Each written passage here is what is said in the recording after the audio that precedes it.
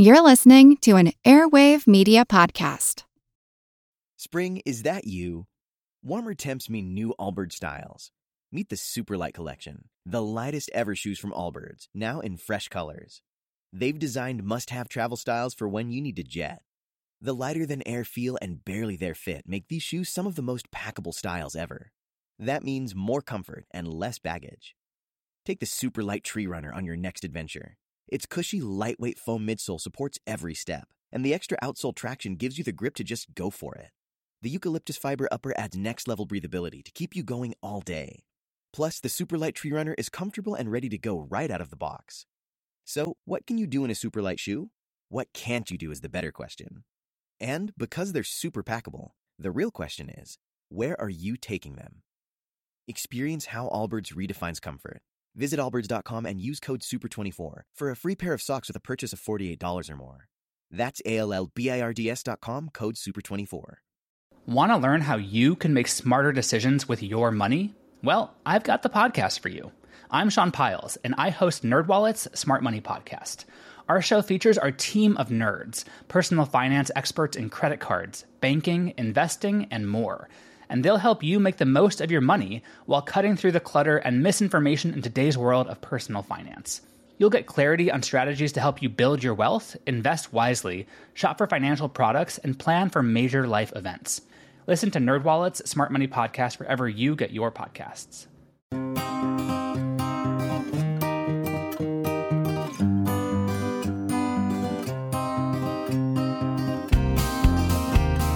History can surprise us. Here's an example. One day in 1822, a married couple strolling near a quarry in West Sussex, England, Marianne and Gideon Mantell, and he was an amateur paleontologist, came across something that stood out from the quarry rock, a pair of fossilized teeth. My, Gideon, these teeth are so large. To whom or to what do they belong? Perhaps a giant man with inadequate dentistry. No, to my eyes it looks like a giant reptile of some sort.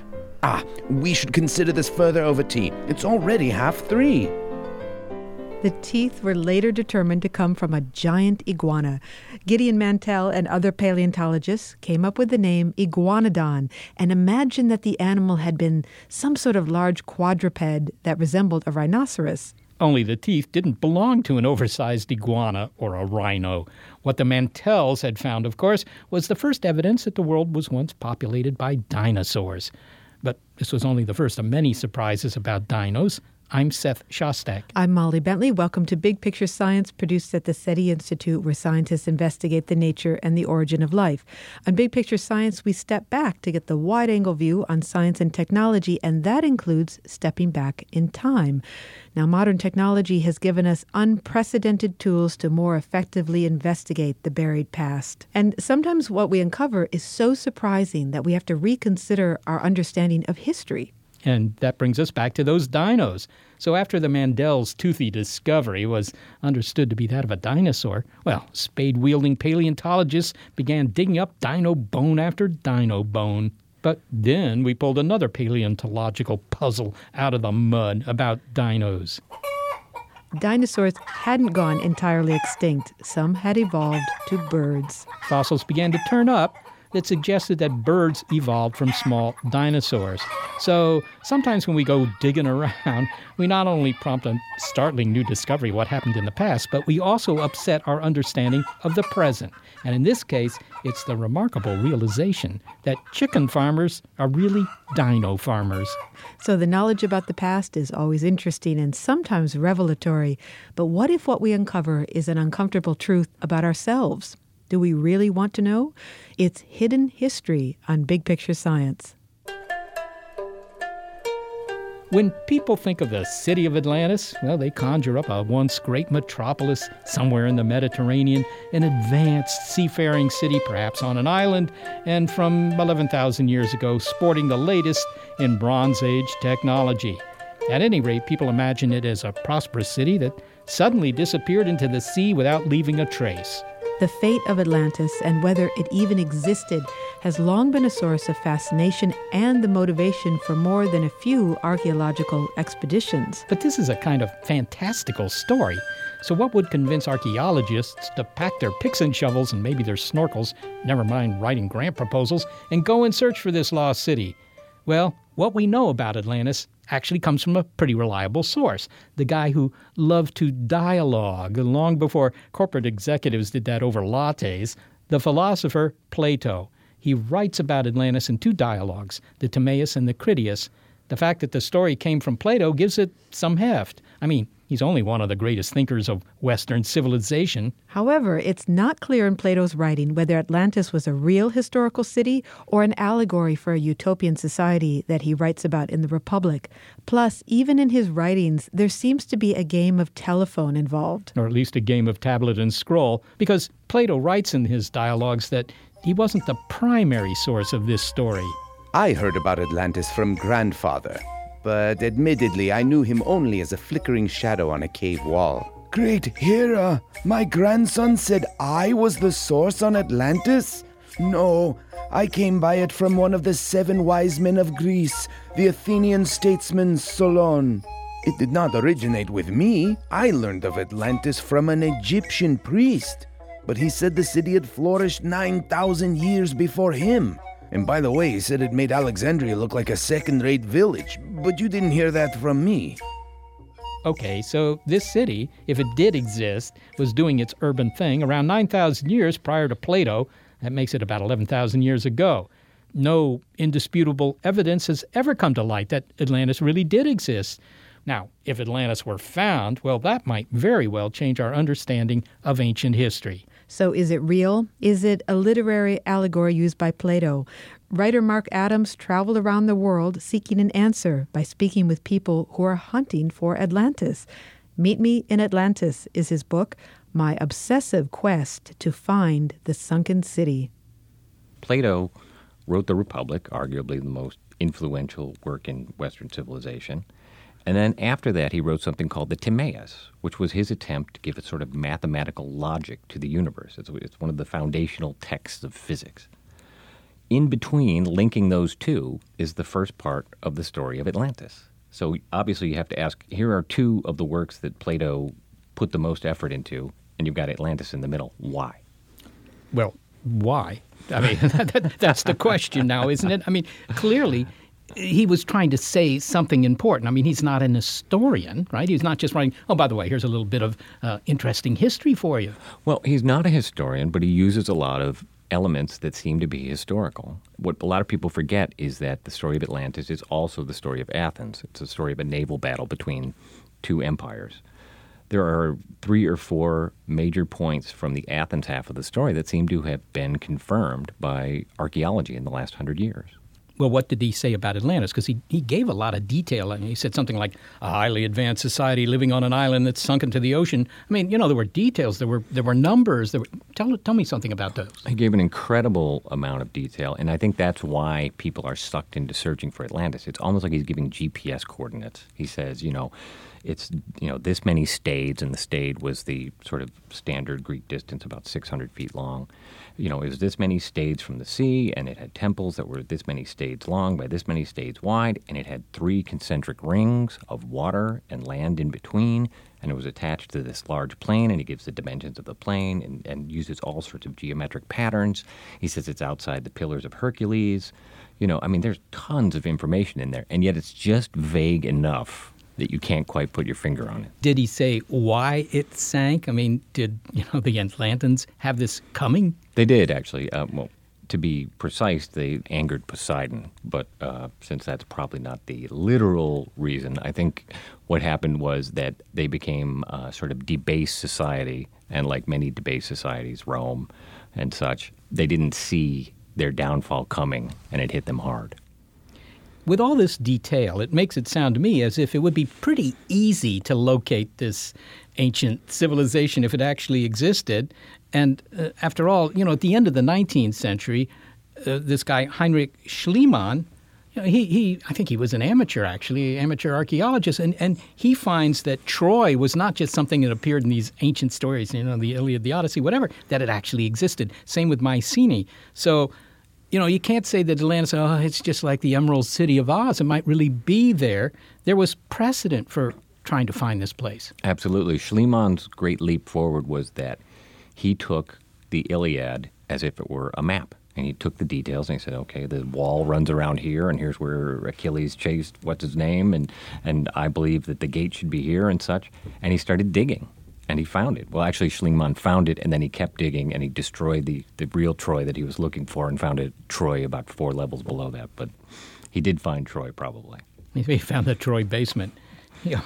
Well, who is looking for Atlantis today, Mark, or at least theorizing about where somebody else ought to do the looking? Right. Well, typically the person who is looking for Atlantis is a spirited amateur who's using, satellite photos that he can now get online and things like that. The people I found looking around the globe, the locations were southern Spain, and somebody actually published an article in the journal Antiquity there using satellite photos that seemed to have the same shapes that Plato had described as being in the central of those 3 concentric rings. Very compelling. Then I went to Malta, where they have the oldest temples in the Mediterranean, 1,000 years older than even the Great Temple at Giza. Plato says Atlantis was a city of temples and that it was destroyed by a watery cataclysm. Malta seems to have been destroyed by a watery cataclysm around 2500 BC. The one place that, scholars and academics take somewhat seriously is Santorini, an island off of Greece, and that is because around 1600 BC there was a huge explosion there. It's called the Thera explosion, and it left a bullseye-shaped island. So those are the concentric rings. And then in 1967, they found a city there, Akrotiri, buried under about 20 feet of ash that seems to have many things in common with the Atlantis that Plato described. You've been to some of these sites. I've been to all of them, sure. Yeah, okay. Well, did any of them really impress you to the extent that you thought, if I had to bet, this is the place where I'd say Atlantis once stood? It's hard to say because when you're there in the moment, the person giving his theory is a mesmerist. And it's like they have the gold watch in front of you. You're like, this is Malta's got to be it. I can't believe I finally found it. And then you get away and you're like, well, actually, there's a few flaws in that theory. The one that people have really latched onto, and this may say something about life in America in 2015, is the guy who used data analysis, an IT guy from Bonn, Germany. And what he did was he took dozens and dozens of details from Plato and plugged them into an algorithm, and it churned out at the end. His description was, perhaps the 6 sigma, this is 7 sigma. So, 99.999% possibility that he had found the right Atlantis. Are all these people amateurs? I mean, are there any, pedigreed academics that are looking for Atlantis or even theorizing about Atlantis? I didn't find anyone who is searching for Atlantis per se, but I did find some people who took the idea that Plato's Atlantis has some truth in it seriously. There were some folks out at Woods Hole who saw that there might be some parallels between the Minoan culture that disappeared not long after the Thera explosion on the island of Crete. There were some anthropologists I spoke with who explained how you would go to an old myth and try to find the truth in it. There's a fairly new discipline called geomythology where you compare ancient poetry to disasters like Thera. And there's actually a poem by the poet Hesiod around 700 BC that seems to be an exact description of the Thera explosion passed down 900 years. I think that Plato said that Atlantis was located beyond the Pillars of Hercules. Now, I think the general interpretation of the Pillars of Hercules is that those are the Straits of Gibraltar. So that would suggest that the right parts of Spain might qualify. Well, if you use the standard definition of the Pillars of Hercules, it would be Gibraltar, and therefore the hypothesis that it's in southern Spain would work. But there were also Pillars of Hercules at the Straits of Messina, which would line up with Malta. Some people have said that there were Pillars of Hercules at the southern end of the Peloponnesus, which would mean it could have been in Santorini. And the place in Morocco is also just outside of Gibraltar, so that could count as well. Okay, so there are lots of Pillars of Hercules. There were apparently close to a dozen sets of Pillars of Hercules. This is like where George Washington slept, something like that. Now, talking to some of these people who are very keen on the Atlantis story, I mean, some of them give a lot of time to this, right? Yeah, I mean, for some of them, it's a hobby, and for some of them, it's almost like a full-time It's an obsession. It is an obsession. Okay, but why? I mean, why has this story endured, and why is anyone putting all this time and occasionally money into trying to find this city? Well, first of all, because it's a great story. You know, a powerful civilization suddenly disappears in a day and a night. It's almost like Star Wars, you know, where the Death Star blows up. And the other thing is it's arguably the greatest mystery in history. Was this real or was this not real? And to be the person who solves that mystery is going to be the biggest feather in the biggest cap of all time. All right. Well, Mark, the bottom line is that no one yet has convincing proof that they know where Atlantis is or was. But suppose that changes. Suppose someone, I don't know, doing underwater archaeology, or they're involved in a dig somewhere in Morocco or Spain or something, actually trips across a vanished city that matches all the details that Plato gave us. What would that mean for history, for example? Well, it would rewrite ancient history. We're still learning things about this period between 1175 and 1225 BC, when all sorts of cataclysms seem to be going on around the Mediterranean, earthquakes, volcanoes, things like that. There are mass migrations. One of the bits of history that comes from the Egyptian hieroglyphs is this story of the Sea Peoples who attack Egypt in 1177 BC.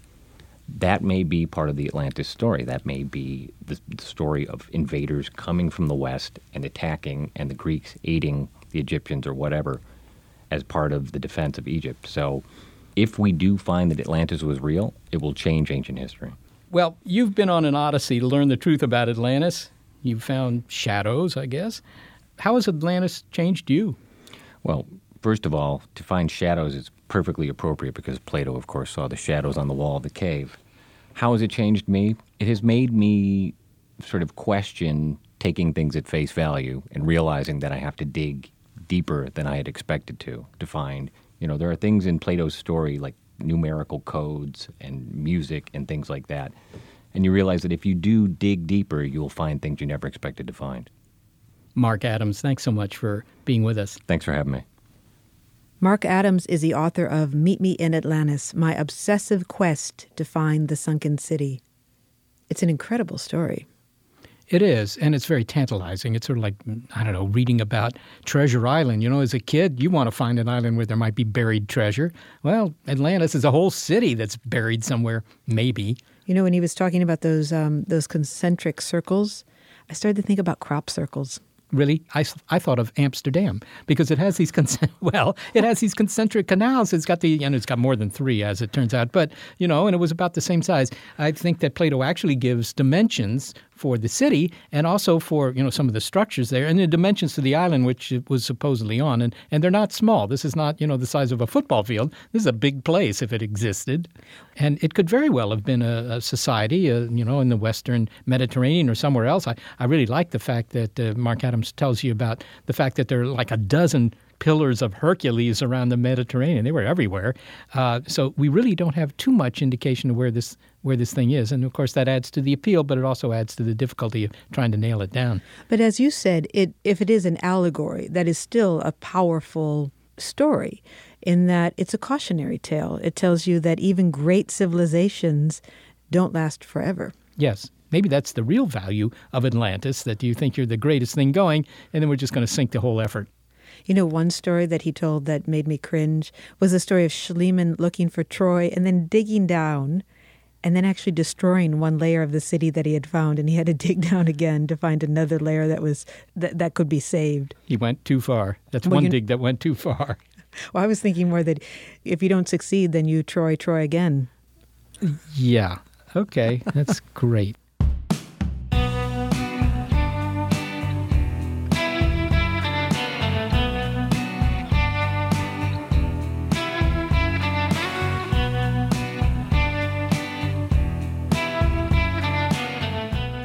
So clearly, Atlantis is an example of a potential discovery that could truly change our understanding of ancient history.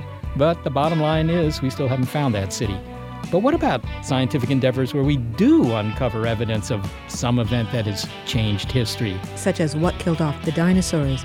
Scientists have a very strong theory, but now some scientists are asking whether that's the whole story. Can they uncover the truth? It's Hidden History on Big Picture Science.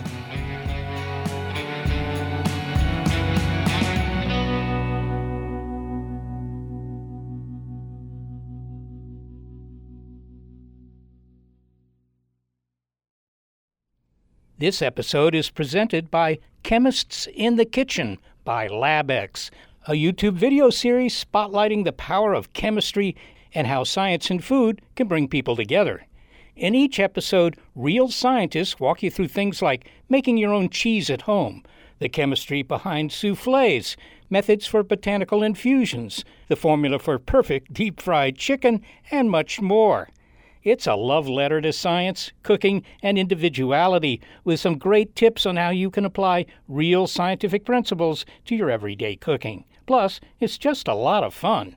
Season 3 is airing right now, and you can catch up with every episode for free on YouTube by searching Chemists in the Kitchen or going to youtube.com/labxnas. That's youtube.com/labxnas.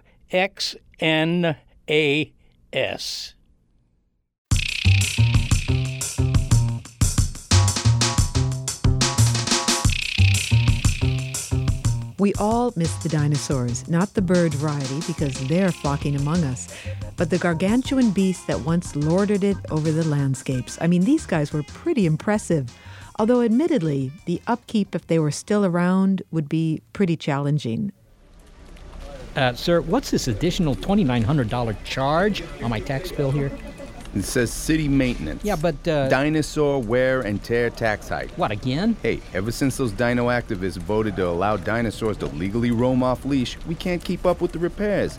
We got potholes the size of T-Rex foot, yeah, I know about that. Rooftop gardens have disappeared north of 50th Street. Yeah, but... I mean, personally, I don't mind the absence of small dogs, but every car that these reptiles turn into a flattened falafel has to be hauled off. And don't get me started on the sidewalks.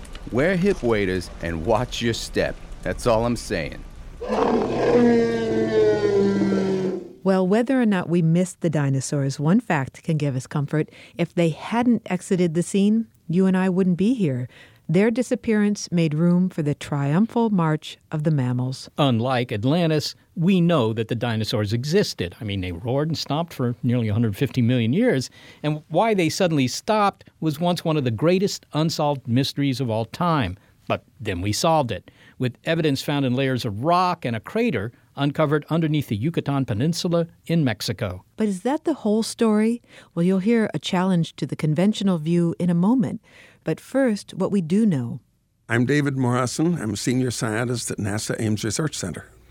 Dave, the dinos and 50% or more of all other species disappeared 65 million years ago. What's the explanation? The explanation is an asteroid impact, and that is one of the most dramatic discoveries of my lifetime in science. It's a revolution. Before the evidence came in, no one thought asteroids were a danger to anybody, let alone the dinosaurs. But the data, the facts, that's what drove it when they discovered in this thin boundary layer in the stratigraphy between before 65 million years ago and after the mass extinction, there is a layer about the width of your finger that contains the key information about what happened at that point in time. And that was?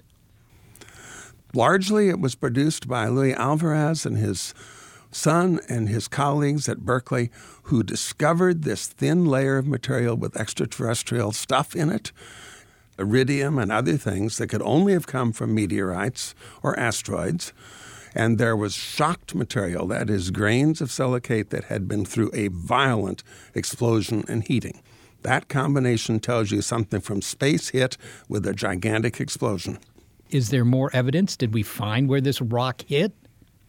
First, we found that this evidence is pervasive. That boundary between the Cretaceous and Tertiary periods exists all over the Earth. It's not just in one location. Then we found the place it hit in what's now near Merida in the Yucatan Peninsula of Mexico, but then was partly underwater, a gigantic crater, one of the largest on Earth, that precisely matches this point in time.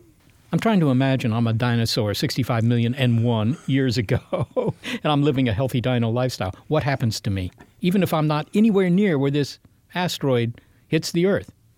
This gigantic impact lofted a tremendous amount of material clear above the atmosphere. And when it fell back over the whole Earth, it ignited, just meteors coming one after another, and produced a heat pulse so that most of the grasslands and the forests went up in flames. Basically, almost everything alive was roasted. And then in addition, a lot of this fine, dusty material stayed in the atmosphere and blocked the sun almost completely for a period of a year or 2 years. So you have this double whammy. First you have roasting, and then you have cold and darkness, and photosynthesis ceases. It was really a bad day. And so this has become the accepted explanation for this great extinction event. Absolutely. It certainly is the cause of the marine extinction, that is, this pervasive loss of animals in the oceans. And then by inference, it had to do the dinosaurs too, because the dinosaurs were healthy all over the Earth before that point in time, and after that point, there are no skeletons. I am Peter Ward, a paleontologist at the University of Washington, and I had the great fun in an earlier part of my career of discovering that dinosaurs were killed off by asteroids. Such an easy, simple, elegant theory. Trouble is, it isn't quite that simple anymore. The dirty little secret has always been that, in fact, there was also a huge volcanic outpouring at about the same time. That outpouring came from the Deccan Traps in India, one of the largest volcanic sites in the world. They produced what's called flood volcanism, when huge amounts of hot, gooey lava oozed and spread all over, along with the outgassing of lots of carbon dioxide. Dr. Ward is among the paleontologists who are intrigued by the evidence unearthed in the Antarctic Peninsula and other places, suggesting that the Deccan Traps erupted just 100,000 years before that space rock slammed into Earth, which, in geologic terms, is considered concurrent. Well, the really hard part about discovering how a calamity happened 65 million years ago is, what if you want to know what happened 65.1 million years ago? The big problem is always dating. How can we get really refined slices of time prior to a known impact event? And so there you have to get ever better increases in your ability to parse time. And using such methods, we were able to look at rocks in Antarctica that were deposited 100,000 years before the impact. And it was the new dating techniques which let us do this at all. And there we found, using a different technique, that the temperature of the world went up to about 5 to 6 degrees centigrade all over the world at about, again, 100,000 years prior to the impact. Now, wait a minute. You're saying it was 5 or 6 degrees centigrade warmer just before the impact. It certainly wasn't the heat that did in the dinos, was it?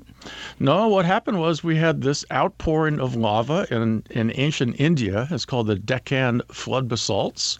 And these produce so much carbon dioxide, global warming, that we have a vegetation die-off, a mollusk die-off, a fish die-off, a huge hit to the biosphere in the 100,000 years prior to the impact. I like to think of it as the boxing analogy.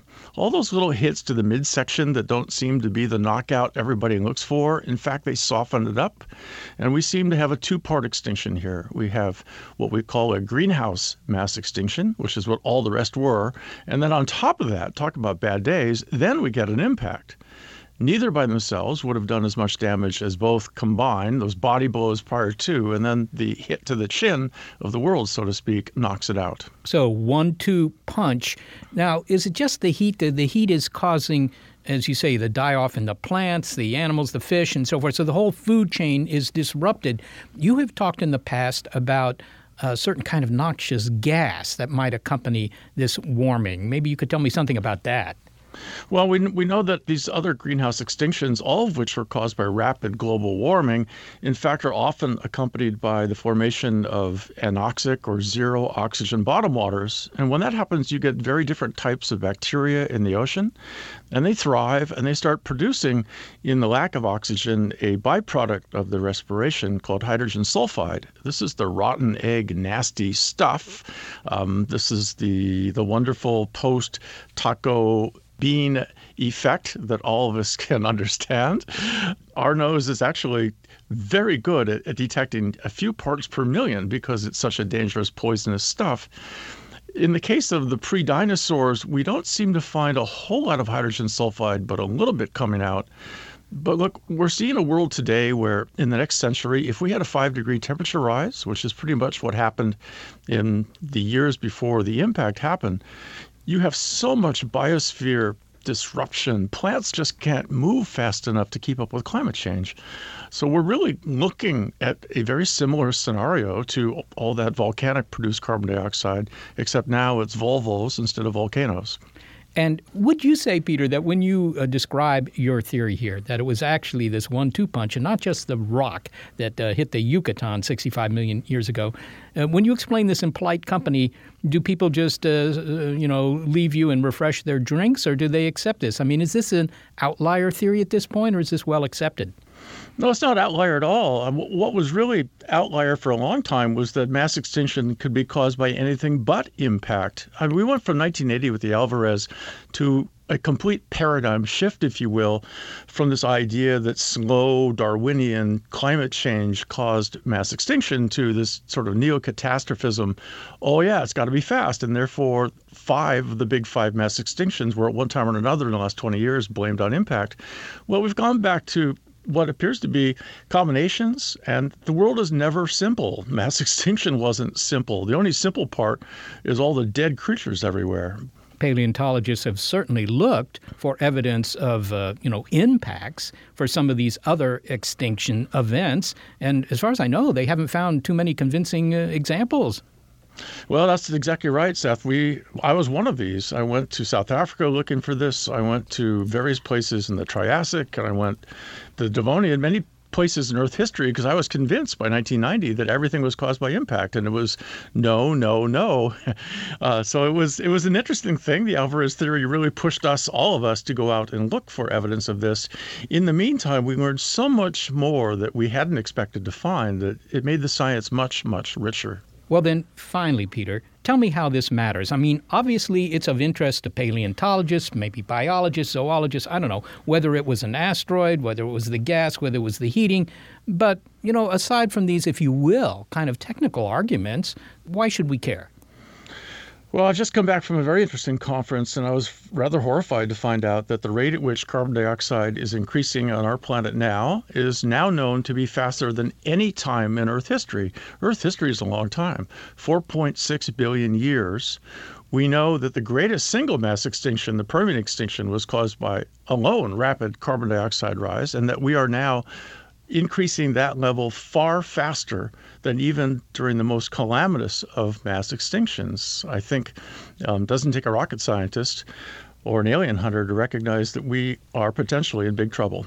So, Peter, if I understand you correctly, what you're saying is understanding what did in the dinos, plus all those other species that have been wiped out during these extinction events, is critically important to our own survival. I mean, this is not just academia talking. Well, in a way, the asteroid really gave us an out. It was kind of like, well, the cosmic forces did us in, and gee, we have nothing to do with that. Now that we know that even this one time when an asteroid did cause, or at least partially caused mass extinction, that there was still rapid global warming, it lets us not get off the hook. We really have to recognize that we are doing geologically major geoengineering to our planet. We're doing an experiment, and we do not know the end result other than having looked in deep time history where that end result was always catastrophe. Peter Ward, always a pleasure to speak with you. Thank you. So Peter Ward says that the extinction of the dinosaurs was not due to a single event, and he issues a challenge to Dave Morrison. So I've known Dave for a long time, and Dave, if you were able to walk Montana in the last couple of years, as well as Antarctica, which our teams have done, I think you would see that, in fact, this wasn't a one-punch knockout, but there was a lot of body blows prior to it, and those hits were caused by carbon dioxide. Well, Dave? I've known Peter a long time. I like him. He's a very smart person, and indeed he may be right. He says if I had walked the places he had in Montana and Antarctica, I would agree.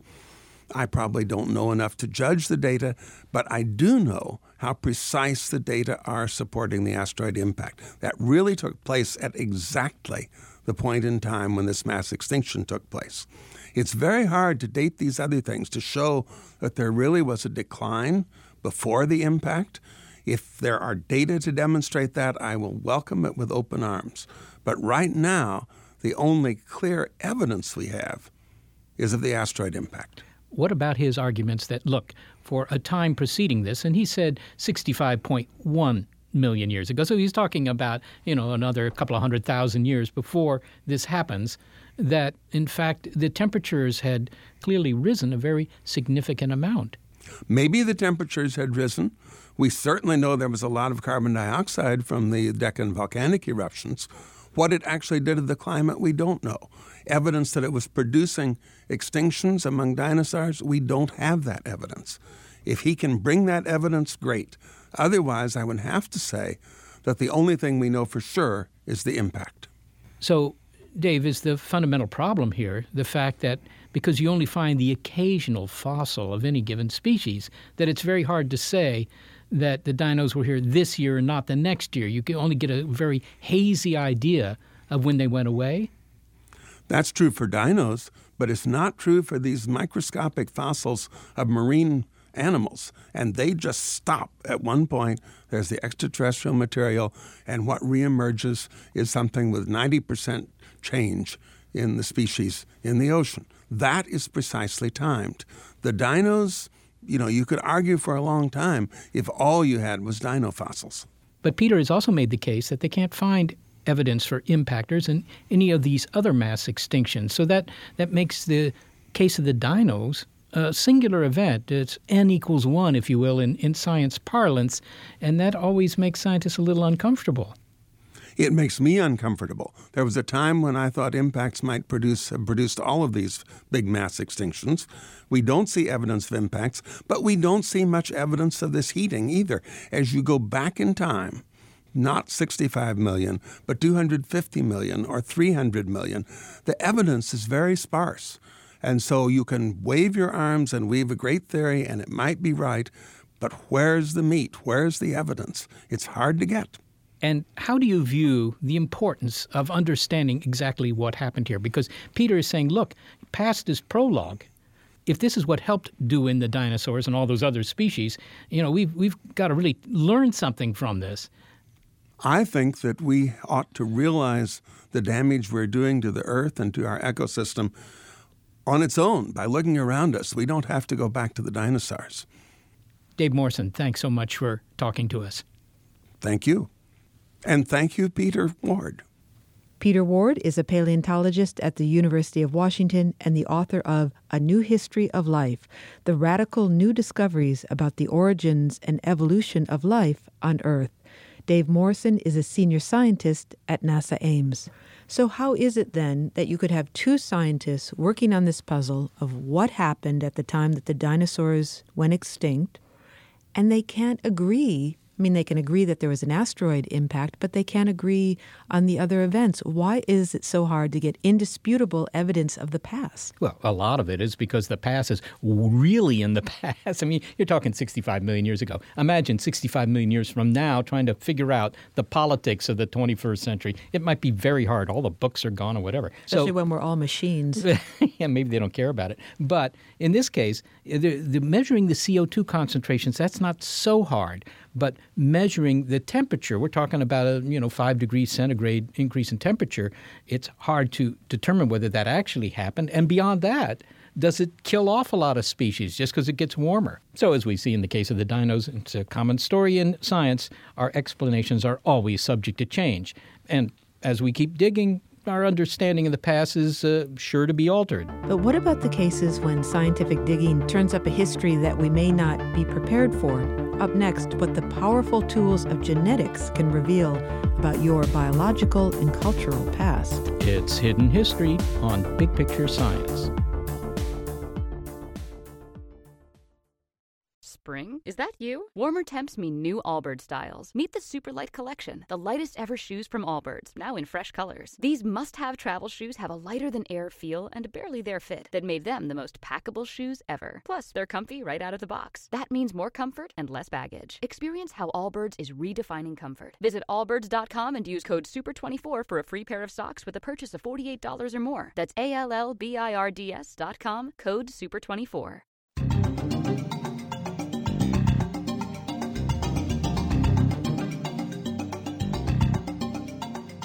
For most of human history, we've been fascinated with our own origins. How is it that we evolved from single-celled organisms to walking, grunting, texting vertebrates? How did early humans leave Africa? Or on shorter timescales, from what part of the world did our great-great-grandparents come? We're also interested in our fate and what will happen next. Our fascination with the story of the city of Atlantis, which we heard about earlier in the show, speaks to that, as we ask ourselves how a civilization, if it did exist, could simply disappear into the sea. We're also drawn to the event or the events that spelled the end for the dinosaurs. Could we be threatened with similar tragedies? Now we have powerful tools for exploring our past and peeking into our future, and they come from cutting-edge genetics and genome research. Not only can we plumb ancient human history, but individuals now have access to technology that was once limited to a few scientists that can sequence their personal genome. But as journalist Christine Keneally notes, as eager as we are to go digging into our past, we're not always prepared for what we might find. Her book, The Invisible History of the Human Race, How DNA and History Shape Our Identities and Our Futures. Chris, when archaeologists dig in the physical earth, they want to analyze rock or the fossils that they find. Well, geneticists do something similar, except they're not digging in the earth. They're going through our genomes, and what they're looking for are chemical signatures, the DNA. In both cases, you have to analyze the evidence before you reveal something about the past. But studying DNA, digging into DNA, is different than traditional digging, isn't it? Yes, absolutely it is. Well, until now, with archaeologists, paleoanthropologists, they go out and they look for what remains of previous lives. And, in many cases, it's just really a matter of chance what they find. They find what was dropped, what was lost, what was forgotten or accidentally preserved 1,000 years ago or 10,000 years ago. But history's changed now because we can actually use the DNA of living people. We can use their genome to systematically dig back into the past and reveal who someone's ancestors were and where they came from. So this is what genetic historians are looking for. They're trying to find those markers, they're trying to find those people. And actually, in addition to that, as well as looking at the genomes of living people and reading the book of history in those genomes, scientists have really recently worked out actually how to read ancient DNA as well. Well, when you talk about geneticists or genomicists looking for biological markers, could you give me an example of one? I'm assuming that you mean something including but more than the gene for blue eyes. What other things are we finding in our DNA? Right. Some of the most dramatic examples in the US population, of course, are when you've got people who assume their ancestry is purely Northern European, and they discover that actually the significant percentage of their genome comes from Africa, and you get the opposite case as well. So what individuals do is they send off their DNA to these companies that don't just look at the ethnic ancestry, but they actually compare them to the genomes they have on database for hundreds, thousands of other people, and they connect you up with those people too. So that's another way, you can get in touch with a fifth cousin and find out, they may have worked out their whole family tree, so you can actually find out an extraordinary amount of specifics as well. Well, let's look at all what you just said there, because there's a lot of interesting information in what you just said. One, that a person has access to all of this information, that you can go on Ancestry.com or what have you. You can send in a little swab from the inside of your cheek to a company. Yeah. And all of this genetic data are available to someone who is not a scientist. That's extraordinary. It is. It's absolutely amazing. And there are some really great stories in this community of people who do this. And one I came across fairly often was these cold case illegitimacies that were solved hundreds of years later. I spoke to one genetic genealogist who helped a gentleman out. His surname was McHarg, and he sent off his DNA to be analyzed. There were other McHargs in the database, but he could find no connection between them whatsoever. So she did this documentary search for him, and she found this female ancestor that he couldn't go beyond, this McHarg that he was definitely related to. When he got his results back from the DNA company, he found that, in fact, whilst he didn't have any connection to the McHargs, he had many connections to a family with the surname of Bible. And further documentary search showed that there was a family named Bible just down the street from this female ancestor who was a McHarg. And once he contacted the Bibles, he found that actually a number of sort of mysterious dead ends in people's genealogy became open again once they traced their connection through DNA to this family of Bibles, where apparently their son was quite prolific or active or friendly or something like that. And so it reaffirms this idea that it is indeed a small world, or a small city, a small block, because all of this was happening on the same block, right? That's right. Well, in your book, you talk about these times where people, what they reveal gives them a stronger sense of identity. It can kind of validate an identity. But you also give examples where what is revealed to us through the genome can be distressing at times. As you said, it's a lot of information that comes back. And I wonder if you could give an example of when what we learn can be disquieting. Well, one gentleman found that he had French Acadian ancestry, that he had previously identified as white, but that he actually was French Acadian, which may not be a difference that a lot of people would think was particularly large. But in fact, he sort of changed his identity from then on in. He just decided that's who he was. And as he wrote back to this researcher, he described some feelings of sort of hostility towards white people, people with whom he'd previously identified.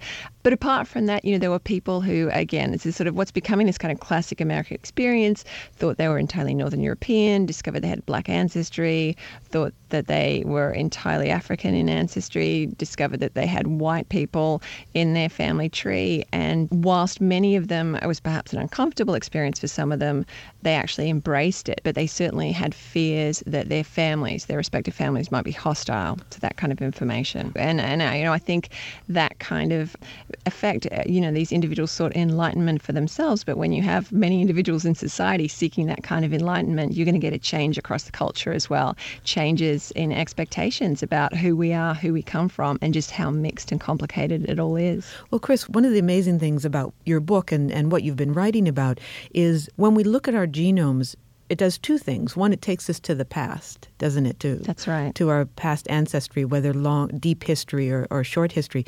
But it also gives a glimpse into our future. And that's the case when we're looking for risks for certain diseases. And this really raises the question of whether or not we do want to know what's in our genome. Perhaps in the case of looking for the gene for Huntington's disease, where the patient may or may not want to know what those results are. Right. Well, there's a couple of ways of looking at that. And the most extreme case, the sort of the classic case that everyone cites when they're talking about not wanting to know what might happen next, is the Huntington's mutation. And it's a very rare but very distressing mutation. It has quite a devastating effect. People often don't develop the illness until their 30s or even later, but it's a degenerative disease and it can change people's personality and make them sort of aggressive to their family and friends, as well as becoming progressively physically degenerative. And eventually people with Huntington's do die of it. And a lot of people who now, who perhaps they know they have Huntington's in their family, so there's a good reason to test, they actually choose not to test. They choose not to test because they don't want to know. They don't want to have that hanging over their heads. And I think that speaks to, a desire for us all to feel like the future is somewhat open. I spoke to a scientist who is an expert in Huntington's. He also has the Huntington's mutation, and his view was that certainly no one should find out accidentally or should find out just by themselves through one of these companies. if they have the Huntington's mutation. That's a pretty strongly held view, and there are very good reasons for that.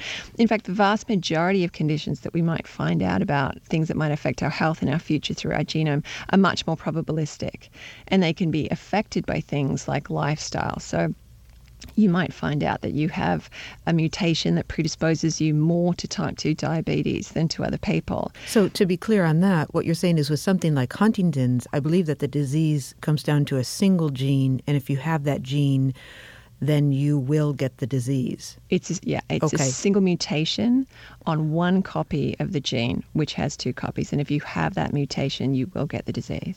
And then in the other cases you're giving, for example, if you seem to have a disposition or you carry a gene that suggests that you might develop type 2 diabetes or a certain kind of cancer, you have some lifestyle choices that you can make, meaning that in those cases, the genes are not mapping out the inevitability of our future.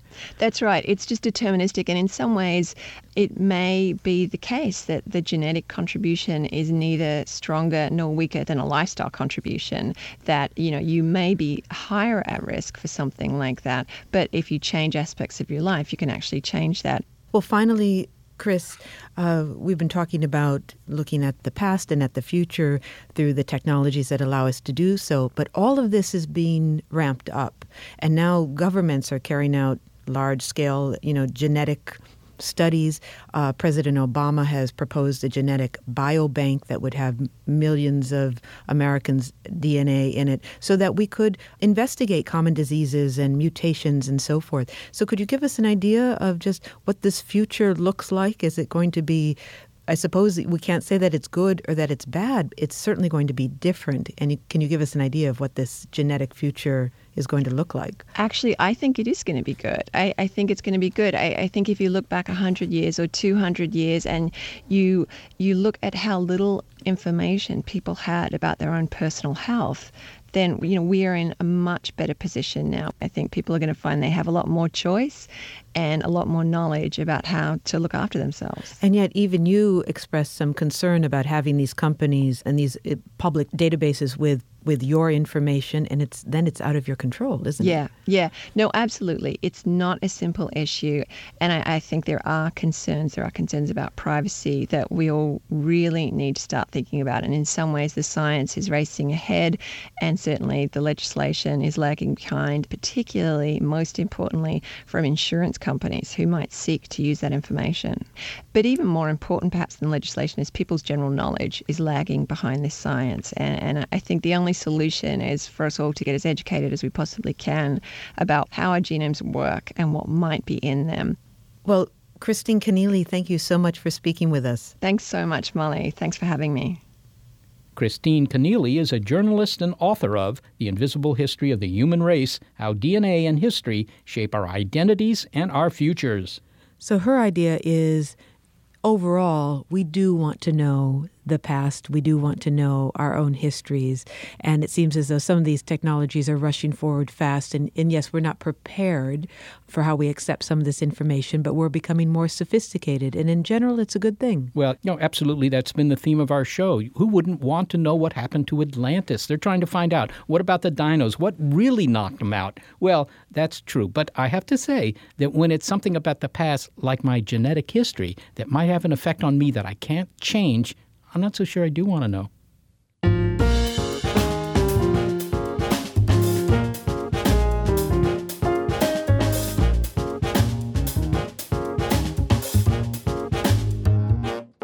Well, thanks to the not-so-hidden talents that help produce the show, Gary Niederhoff and Barbara Vance. Also, thanks to financial support from Rena Shulsky-David and Sammy David and the NASA Astrobiology Institute. Big Picture Science is produced at the SETI Institute, where scientists study the origin and nature of life. And a big thanks also to our listeners. Your ears have been attuned to Hidden History. And if you'd like to hear more Big Picture Science, you'll find it on our archive on our website, bigpicturescience.org. If you're a podcast listener, but you prefer listening to over-the-air radio because you'd feel sunk without it, check out the listing on our website of radio stations that carry the program. And if your local station is not on that list, consider letting them know you like the show. Oh, and do you have a comment, a criticism, or a suggestion? Leaven it with a little bit of faint praise and email it all to bigpicturescience@seti.org. No, watch out. You gotta keep the Triceratops away from the floats in the parade.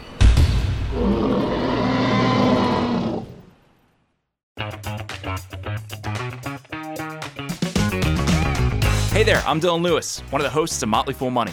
Each weekday on Motley Fool Money, we talk through the business news you need to know and the stories moving stocks on Wall Street.